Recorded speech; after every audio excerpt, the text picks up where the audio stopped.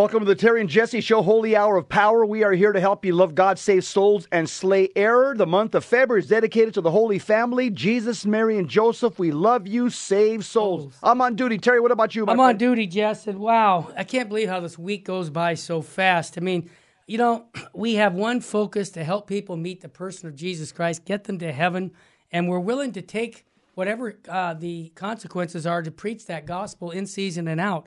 Just today, you've got the late journalist George Neumeyer. He's warning that the clock of Catholic civilization is nearing midnight. Kind of reminds me of Bishop Sheen say, it's closing time, boys, and the ringing of the bell. Seems like that's a situation we're in. Number two, Catholic social teachings and the destruction of societies. We're going to talk about what is how the Catholic social teachings is really the antidote to our culture. But when you have a culture that worships the unholy Trinity, me, myself, and I, it throws us out. But we have to step in with the truth of the gospel. Also, we have a football player who's a field goal kicker, Catholic, traditional Catholic guy. I think it's inspirational hearing him talk about his Catholic He's playing faith. this weekend in the Super Bowl. Yeah. He'll probably kick a field goal to win the game. That's just how it works with that guy. So that's what we have there. And also, Jesse, for a good to know file, I don't know if you heard that Tennessee is another state that's going to vote to disallow these drag shows. You know, these drag queen shows. Drag queen? Yeah, they're gonna knock it out in Tennessee. So another state that says not on my watch. Also, a good news story. This is really great. In South Korea, I didn't even know this until today. They have over 1,000 priests ordained there. They're ordaining 22 priests this year.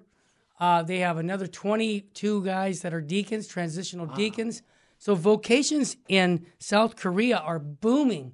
And I have a sense of why they're booming, because I think from my South Korean friends that I've known for years, many of them are very devout and they really have a reverence for God. If you know what I mean, Jess, they really reverence that God is almighty. And when the Catholic faith was preached there in South Korea, they connected with it. And I think it's just another good news story that I wanted to share. Yeah, here's a couple of other news items. Mm-hmm. Hong Kong Catholics now are Nobel nominees. A bipartisan congressional commission chaired by Representative Chris Smith, Republican for New Jersey, announced Thursday the nomination of 6 Hong Kongers, including Cardinal Joseph Zen, and jailed Catholic media mogul Jimmy Lai. What a guy. For the Nobel Peace Prize because of their efforts in the cause of human rights. God bless them. Man, also, the Associated Press added an entry to its style guide directing journalists to put the term crisis pregnancy center in scare quotes and to use instead anti-abortion center. Oh my gosh. To convey that the center's general aim is to prevent abortions. Mm-hmm. So the Associated Press style guide also tells writers do not use the terms pregnancy resource centers or pregnancy counseling centers, branding those descriptions as potentially misleading. Wow, that's the culture of the Biden the culture of Biden administration at work, Terry. We are in a war of words and genetic engineering of words, and wow, that's a good example of it. Jess, anything else? Absolutely. Yeah, here's another one. Good. Congress will begin investigating the weaponization of the federal government against Catholics and other pro-life Americans this Thursday. Crazy. The investigation will operate under the House Judiciary Committee and be co-chaired by Ohio Republican Representative Jim Jordan, focusing on the Biden administration's targeting of pro-lifers through the freedom of access to clinic entrances. Hey, Justin. And finally, before you do one ties into that, our good friends at Calvary Chapel up in Northern California, they wouldn't close their churches during the COVID pandemic, and they've just dealt with Discovery. They're suing the state and the government for watching through their smartphones. They tracked everybody who was going into the church, and they kept these records, kind of like what China does to their people. And now it's all coming out, Jesse, that we've been tracked because of the COVID pandemic, and the Calvary Chapel has represented, as I heard the attorney on today, saying that we're going to sue the government for a privacy issue. I thought that was is good. awesome. God bless them. Yeah, Calvary and Chapel, God bless and them. God bless John MacArthur too, Terry. There's another one. I mean, there's another guy that's been standing up to these medical bullies as well. Yep. Here's the last thing I want to mention is that the numerous journalists have fomented a public outcry against Florida Governor Ron DeSantis. So it's manufactured outrage, and we're exposing it. Yes. The media is exposing Ron DeSantis or accusing him of instituting a bizarre, invasive new practice of requiring female athletes to provide information about their menstrual cycles on school health forms. Condemn him for common sense. Go ahead. When journalist Tim Carney saw the outrage, he says he looked up the athlete health forms of the first two liberal cities in Democrat states I thought of, and sure enough, New York City and San Francisco require exactly that info. No surprise. So Ron DeSantis is requiring something that's happening in New York and San Francisco as well. Also, Terry, our friend Mark Houck. Yes. There's a beautiful picture on him. It's on social media. Mark Houck is back in front of the abortion clinic with his family.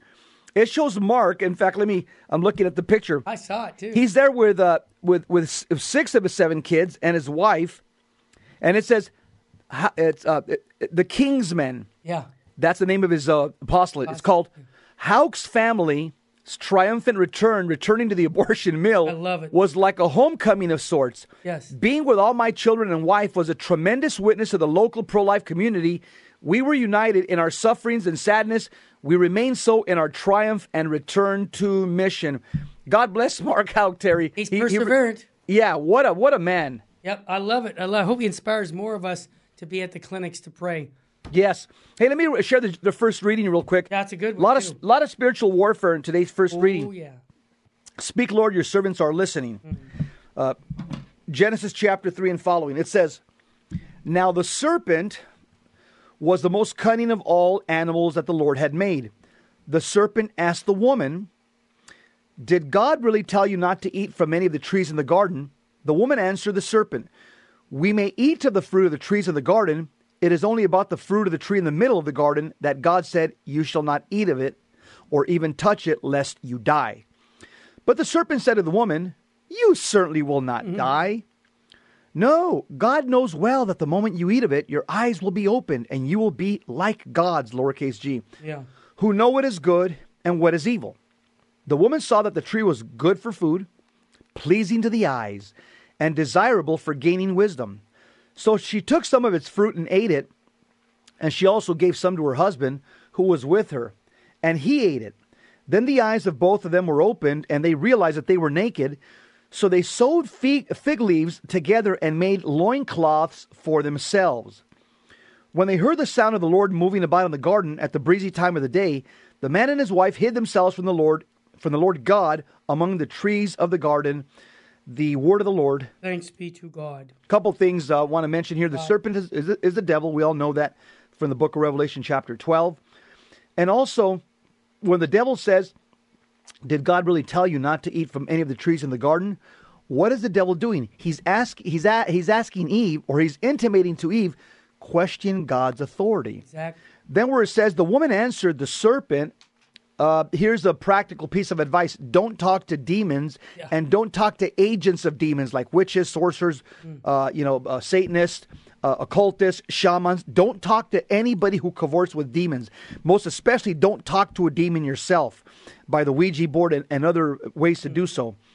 And it says here, but the serpent said to the woman, you certainly will not die. Here the devil gives a half-truth. Okay, he's basically saying God's lying to you. He's giving a half-truth. While it's true that Adam and Eve didn't die immediately, what they did, they died the death of their soul. They fell into mortal sin. The devil didn't tell them that. Then it goes on to say, it says, the moment you eat of it, your eyes will be opened, and you will be like gods and know what is good and what is evil. Well, what do we see there? That's the sin of the New Age movement. Mm-hmm. Follow the New Age movement or Mormonism. Follow Mormonism, and you men can become gods, little gods. The New Age movement, you have this God within. and you could become one with everything and everything with one. It's a lie of the New Age movement in Mormonism. And then finally, it says that they were both ashamed and they were hiding from God. What that means is that they realized now that their conscience pricked them, and they knew that they were separated from God through mortal sin, and that's why they felt this shame. And why did they feel this shame? Because Eve had lust of the eyes. 1 John 2:15, lust of the eyes. She wanted something that was forbidden to her. And instead of asking her husband, like the books written by Stephanie Gordon, ask your husband, she should have said, honey, God told us not to do this. Should we listen to God? She should have asked her husband. The problem is a lot of women don't ask their husband. And as a result of that, they get in trouble. And as a result of that, sometimes when they do ask their husband, they have husbands who are not well formed in the Catholic faith as well. Well said. When we come back, we'll start off with Fulton Sheen. Then we'll get right into the late journalist George Newtmeyer's warning about the clock of Catholic civilization is nearing midnight. Don't forget, Johnny Romero will be at the men's conference 17th of June here at the Sacred Heart Chapel. You can register by going online or calling us at 877-526-2151. There's still room for the Spiritual Warfare Conference coming up in March. Go to pmdr.org and sign up right online. We'll be back with more with Terry and Jesse.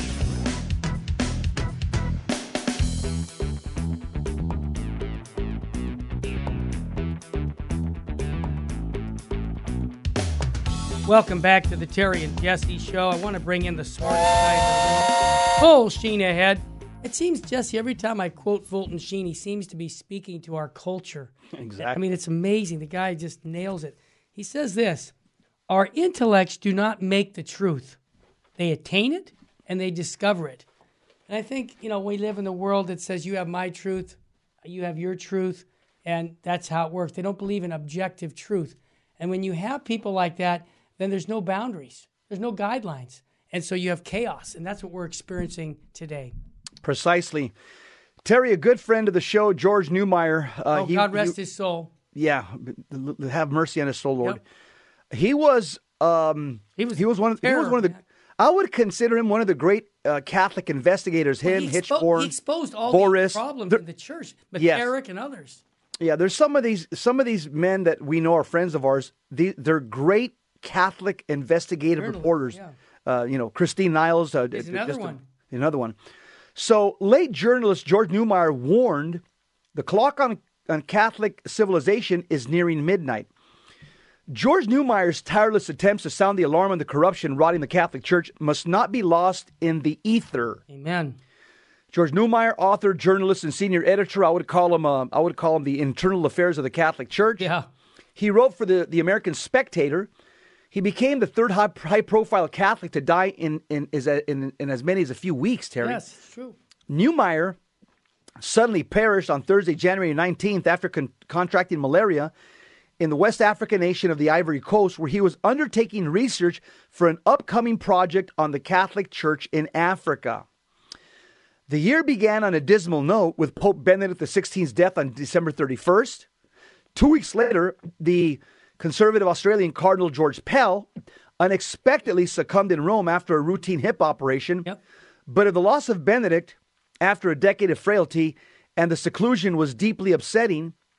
And if Pell's sudden death, days after he authored a stern rebuke of the Vatican's neo-Marxist interpretation of faith and morals, was dismaying, Newmeyer's premature demise was distinctly unsettling. All three, Pope, Cardinal, and journalists, have bequeathed a message of urgency, nay emergency, regarding the perilous road the Church is treading, a warning that should not be buried with them. Oh, absolutely.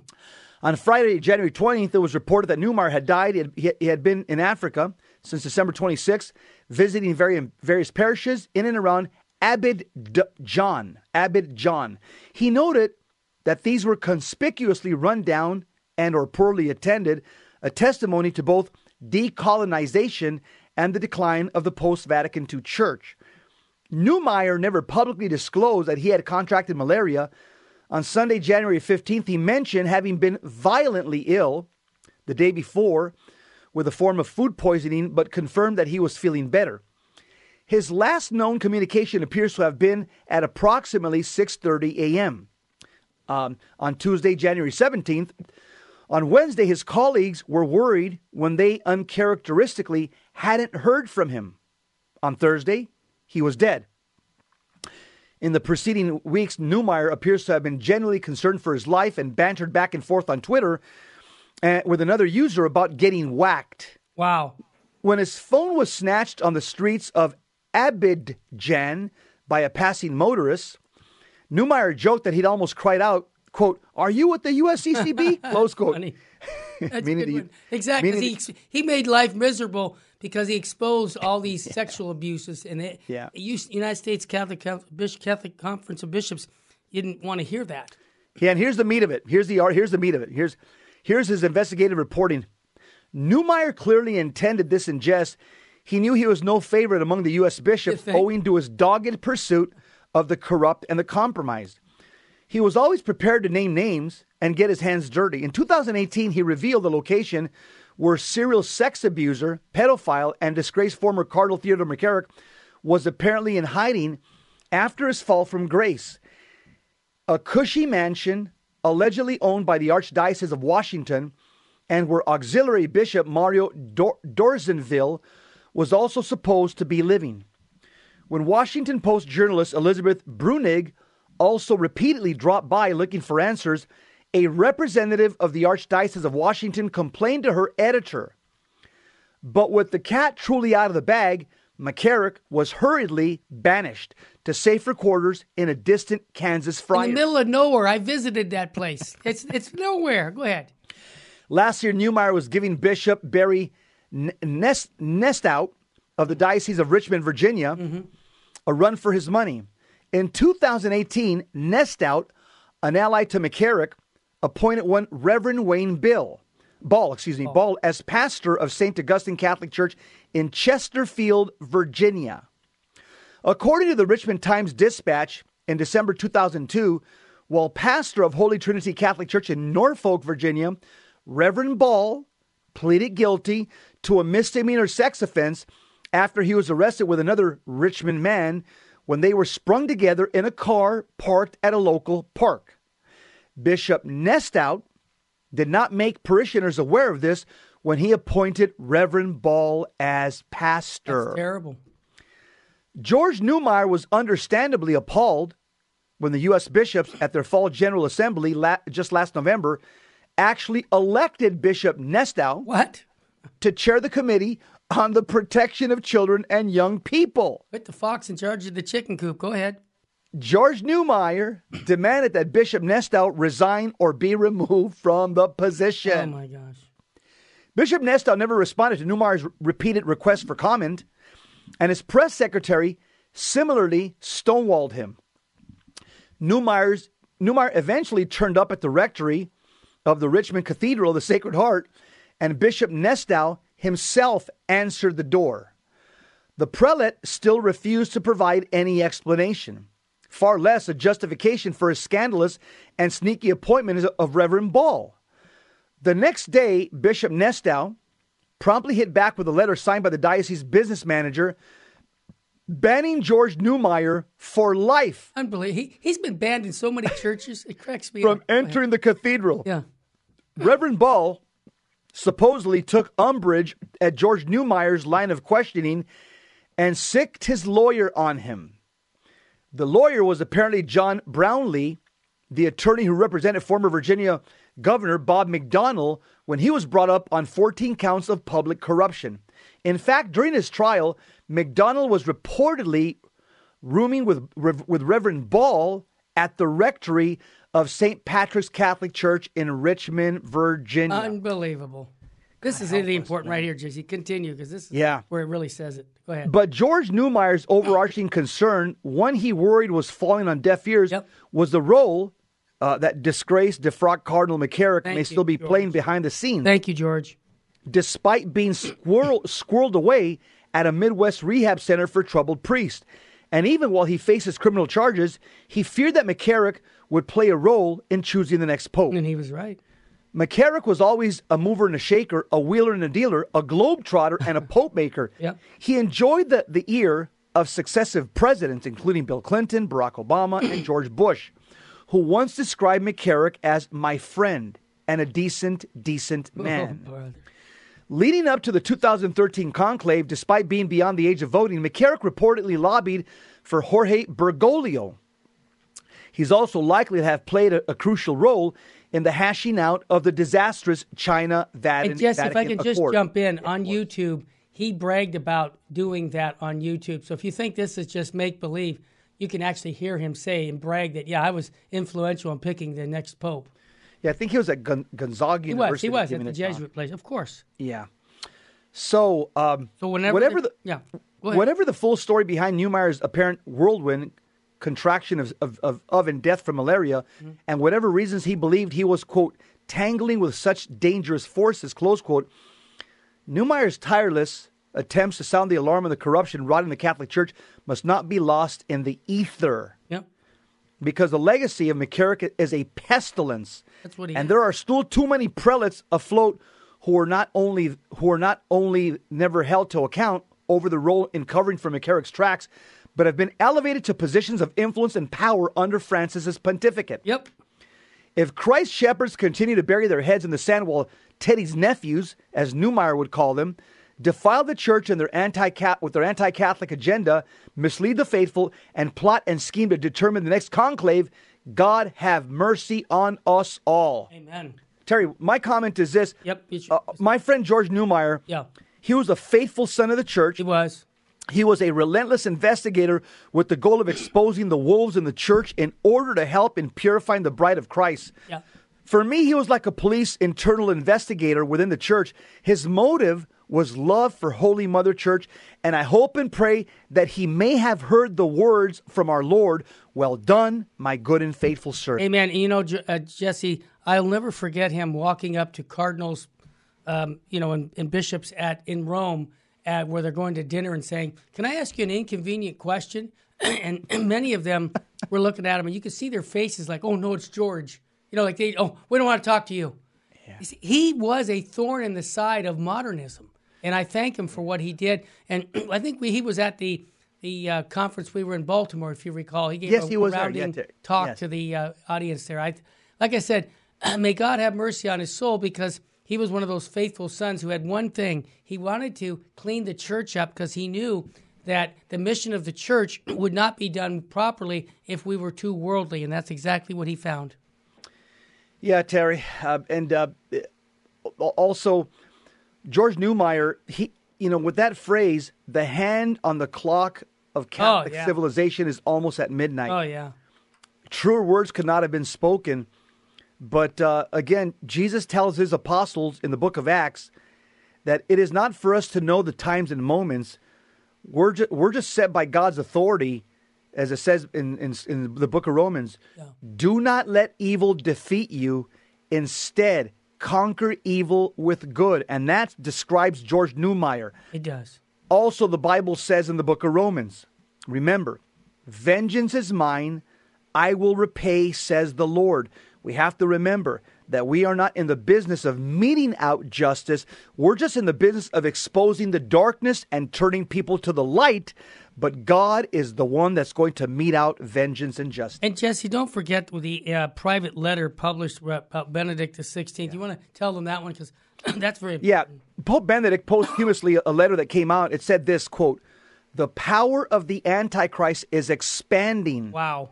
Close quote. And the Pope, Benedict, he urged people to pray. Mm-hmm. He said this, quote, "that the Lord will give us strong shepherds who will defend his church in this hour of need from the power of evil," close quote. Wow. And in a newly released book, whose publication Benedict planned for after his death, the former pontiff claimed that the priesthood is on the verge of collapse. Wow. And that in several Catholic seminaries, homosexual clubs operate more or less openly. Wow. Yeah. Wow. There's such a good article here. Yeah. Read it all, folks. When we come back, we'll talk about some Catholic social teachings here on the Terry and Jesse Show. In spite of all that, Jess and I, we're too blessed to be stressed. Yeah. We're too anointed to be disappointed. Absolutely. And if hope was money, both of us would be billionaires, because our hope is in Jesus Christ. Stay with us, family. Not in this world. Not in this world. Heck no. Stay with us, family. We'll be right back with more on the Terry and Jesse Show.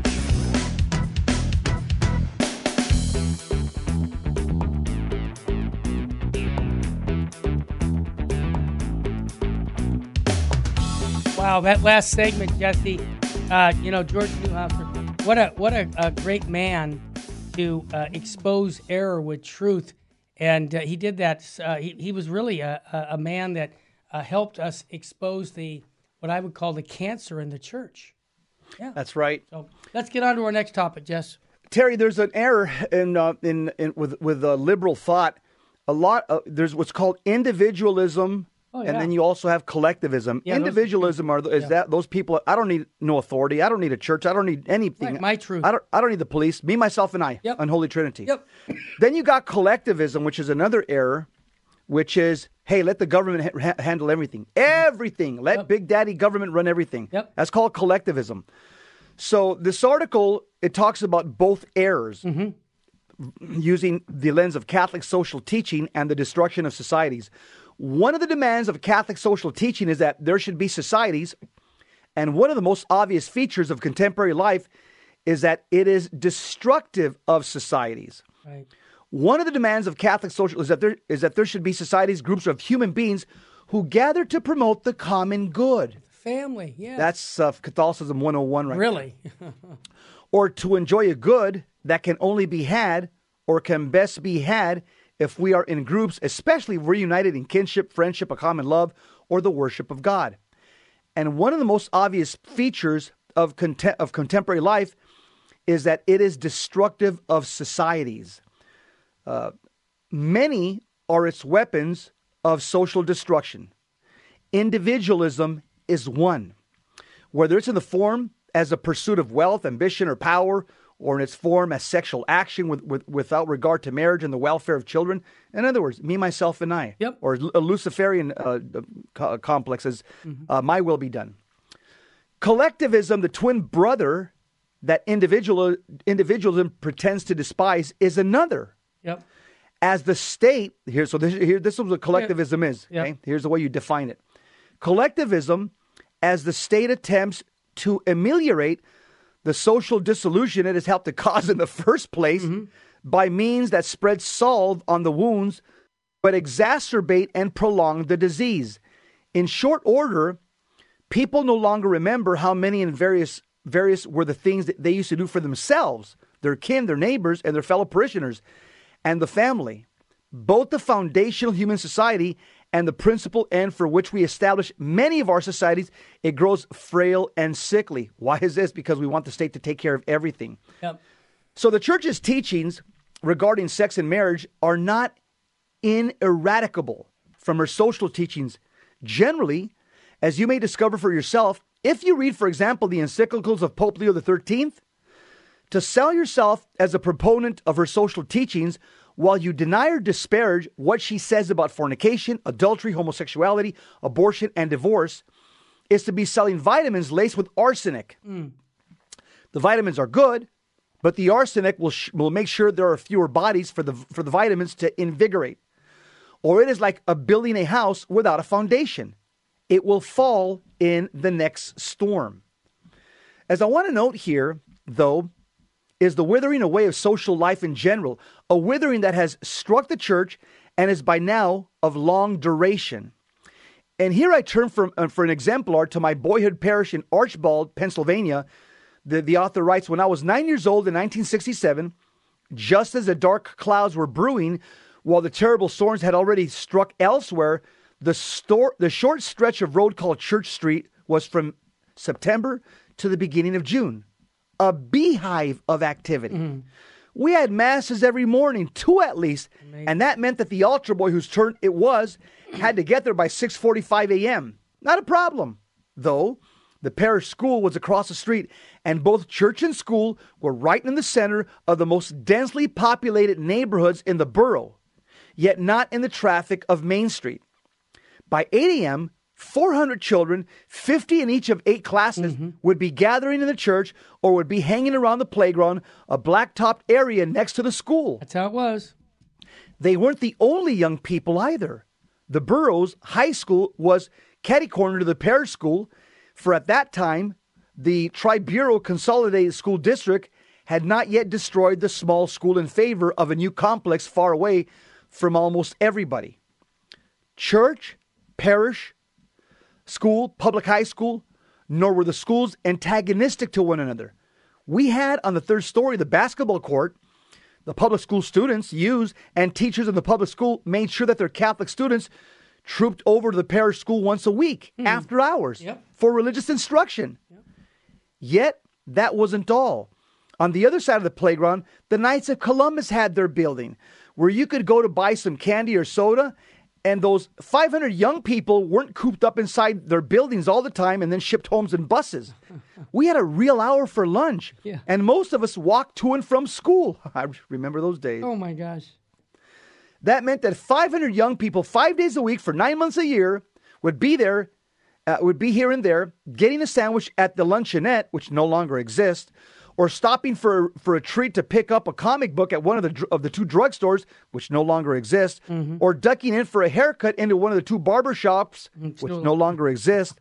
In general, being themselves, small persons as members of families that might never get together except for those small persons, and that doesn't get to the informal play that they would get going on their own.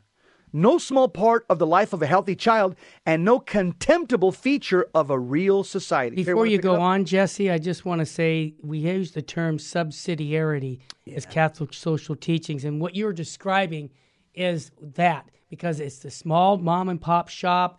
It's everything, centered on the local community. Big government has no need to be in there, and that's how it used to be. That's not how it is now. We know that all those places, well, you're going to see in this article that everything's gone. Why? Because they replaced it with big government. Let's continue, Jess. The parish school was brought up by the borough.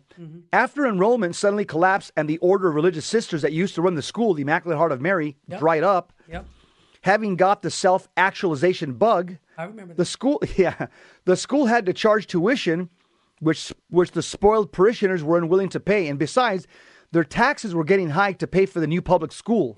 And there were fewer children anyway, for who wants children when you can have whatever? So now St. Thomas Aquinas School is the borough building, and the powers have tacked cheap entryways onto the door and the side doors, along with a loud sign with no sense of irony or sadness, proclaiming the Archbald Historical Society. The Knights of Columbus building was torn down to extend the parking lot, which is where the playground was. The public high school, a handsome building, was torn down long ago, and a little garden where the sort of headstone marks where its place once was. The beehive of activity is no more. Done. It's not that it's moved somewhere else. Nowhere in town will you find a shadow of the social life that once throve, just by the natural action of the children and their parents gathering around those places that were most important to them. Almost every social innovation in my time, it seems, has had the same sort of eviscerating effect. The firehouse a few hundred yards away from our home used to host dances with the music provided by local rock bands. That was already a corruption of what had been, because the noise, the typical darkness, and the strange angry lust of many of the songs made it unthinkable that people of all ages would gather there. For when sex seems to be easy and free, it exacts an exorbitant cost on many, a wholesome human activity, those becoming dangerous, and the danger then imperils them, and death comes soon after. Well said. We had a drive-in movie in our town, but the movies after, around 1965, turned sharply away from what a family might watch without worry. And the behavior of young people in their cars was, well, no longer decent or mirthful.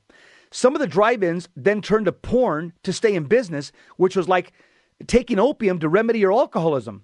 In short order, they too were a thing of the past. And finally, Jane Jacobs, raised in my county, suggested in The Death and Life of the Great American Cities, written in 1961, that children outdoors, not controlled directly by adults, but under their general and informal supervision, were essential to a thriving city life. Where there are no children, because no one's having them, or because the state has absorbed more and more of their time, or because the public square bristles with grave moral hazards, you can talk all you want about Catholic social teaching. There will be no real society for it to apply to. That should not be a hard lesson for us to learn. You know, this article really just says it all, why our culture has gone chaos. I mean, think about, I said this, 110 million people out of the 330 million in our country have sexually transmitted diseases. See, the culture became a sex rock and roll. I mean, it became corrupt. And so we have all these people with these diseases that we're having to spend $16 billion a year taking care of them because of immoral life. This is why the Catholic Church has the answer to the cultural woes. It's called Live the Catholic Faith. That's right. We got a culture of chaos and a culture of death right now. And the only thing that can save our culture is a return to Roman Catholic Christian ethics. Oh, yeah. That's the only thing that can save the country. And the two errors that Dr. Anthony Esolen, he pointed out in his article, is individualism. That comes from secular humanism. Yeah. Okay, that's me, myself, and I. Okay, Yep. Narcissism. Yep. You know it's my world. I don't share it with anybody else. Right. That comes from secular humanist pagan thought. Okay, godlessness. Then the second error that Dr. Anthony Esolen points out is collectivism. Well, that's a code word for socialism, which is a code word for communism, where the government becomes your daddy, or I dare say the government becomes your God, and they tell you what to do and how to do it every step of the way. Both of them come from liberal, woke, individuals who are godless. Both are dangerous to the Catholic faith. The Catholic faith wants to build a culture of life. And what's our goal? Our goal is to establish the social kingship of our Lord Jesus Christ in the hearts of every individual person and in the hearts of every nation. And that's what we need to do. And we're going to be, now when we come back from our break, we're going to be talking about an NFL, Harrison Buckner. He finds Catholicism, faith, and friendship. This is a little clip where he's speaking about how he fell in love with Jesus and his church. And I wouldn't be surprised this weekend. I'm not going to be watching it, but some people are going to be watching the Super Bowl game. I wouldn't be surprised if he kicks a field goal to win the game, because this guy's like Mr. Clutch. So, but what I like most about him is he's willing to talk about his Catholic faith. Absolutely. We need more men like him. Stay with us, family. We'll be right back after a quick break on the Terry and Jesse Show.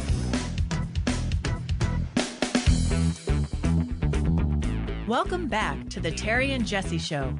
To join the conversation, call 888-526-2151. Now, here's Terry and Jesse. I'd rather be a child of God Amen. than the king of this world. This is a Terry and Jesse Show. We want you to hear a little clip.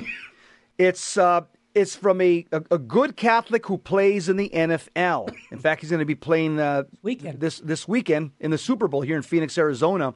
He's a kicker. His name is Harrison Butker, and he's playing in this weekend's Super Bowl. One of the things I like about him, Terry, he's an acolyte at the Latin Mass. I love that. Mr. Engineer, can you play the clip? As an NFL kicker. Oh, here it comes. Okay, we'll keep talking for a minute. We got a little glitch on our computer to play that clip. What I like about him, Jesse, is he's willing to speak up about his Catholic faith. And I look at all the kids who look at these sports figures and look up to them. And sometimes these guys just don't have moral lives. Well, here's one just the opposite, man. He's a model Catholic, loves the traditional Latin Mass, loves his Catholic faith. He's active with the Knights. I mean, he's a good moral example for young men to follow. So if we're ready to play that clip. Not yet. Go ahead, Jess. Yeah, and Harrison Butker, he's an American football kicker for the Kansas City Chiefs. He plays for the NFL, and he played college football at Georgia. He had and you'll see when you watch the video, it was a fellow football player that evangelized them. Again, this is what we call iron sharpens iron. Exactly. One man sharpens another. Another football player that he respected started. He knew that he was kind of a fallen away Catholic. Started catechizing him, befriending him, and evangelizing him, and showed him a different side of the Catholic faith that he never saw before. Yep. This is the important area of evangelization through relationships. Yep. Let's play it now. You're going to love it. Here it comes. As an NFL kicker, there's a ton of pressure. I pride myself on the hard work The atmosphere in Arrowhead Stadium is unbelievable. Once I'm in the situation, it's just focusing in and locking in and blocking out everything. I'd say as a young kid, I grew up a soccer fan, but then slowly the love for football, kept increasing. When I started playing in high school, my goal was definitely to get to the NFL. So I got about 4 or 5 Division I scholarship offers. I'm so glad I became a Yellow Jacket. There's a lot of great memories. Butker, straight, and nails it. We were playing Georgia in Athens, and it was a 53-yard field goal to go to overtime, and then we later won the game in overtime. He has been clutch all year. So I grew up Catholic. We would go to Mass every Sunday. I was probably only Christian in name. I started questioning, is this real? Why are we doing this? I just had a lot of questions, and I don't know how firmly I believed in Jesus. And then this kid showed up. Grant came into my life and introduced me to all these truths of the Catholic faith. I started football 2nd grade, loved football. You see these guys playing, you're like, I want to be like them. We were doing something called Inside Drill. They called him the Nigerian Nightmare, Fuma Kamalu, and he just ate my lunch. My head, it was like, a smack, like a whip. The nurses came up. Apparently the look on her face was, you might want to say goodbye to your son. What they did is they just kind of cut open right here. I should have been dead, is kind of the end result. The diagnosis is, it was about less than 1% chance coming out like this. And then, but I was like, where's God in all this kind of thing? God was using that in such a huge way to start to guide me to where he needed me to be. It's helped me a lot, grow in my faith. So after I got hurt, of course, I'm not a running back, linebacker anymore. I was like, well, I want to be a punter. So I just went head first into punting, set my sights on playing at Georgia Tech. I was in the stadium kicking in the summer, and Grant just shows up and he doesn't have a shirt on, and he's trying to take my football. Initially, he kind of rubbed me the wrong way. Yeah, I introduced myself as I'm Grant. I'm gonna be able to try to walk on to the team. I got the vibe I don't care who you are. That was fine. I had a really good tryout again, and when I made it, it was awesome. But then the work started after that. And so punters and kickers, we do our own routine. We have a lot of time. We just started clicking and talking a lot, especially about Catholic stuff. With Grant's joy and his happiness, I could see that there was something that was driving him. And I was like, what is up with this kid? So slowly we started having conversations. I was asking him a lot of questions. He was this Catholic guy that was really proud to be Catholic. Grant got me to join the Knights. I really enjoyed the fraternal aspect of these Catholic men coming together. Part of bringing, having him in the Knights and stuff was a focus on Catholic fraternity. Good men searching for the truth and growing in holiness together. And we wouldn't be afraid to talk about the hard topics. There was just so much reason to the teachings of the faith, and went to confession, and that was when it really changed my life. And I remember junior year, I was working on being a better man. I just was like, I could be a priest. It was a pretty terrifying yes, but I think God's asked me to take this step, and I'm not going to say no.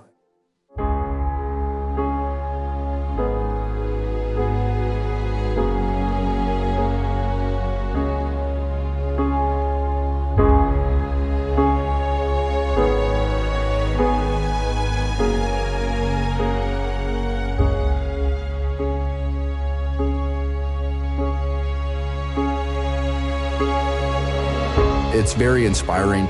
Grant had the great opportunity to play senior year college football, but he stepped away from that and said, God, I need to answer my vocation.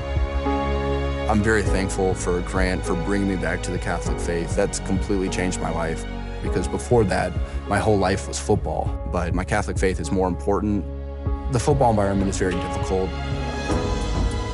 At the end of the day, if I'm working my hardest, his will is gonna prevail, and I'm gonna be obedient to that no matter what happens. It's a beautiful thing to be able to see that growth. If I can do this as a priest, that'd be cool. I helped him, he helped me. That's the whole point of being a knight, to have a good Catholic fraternal relationship.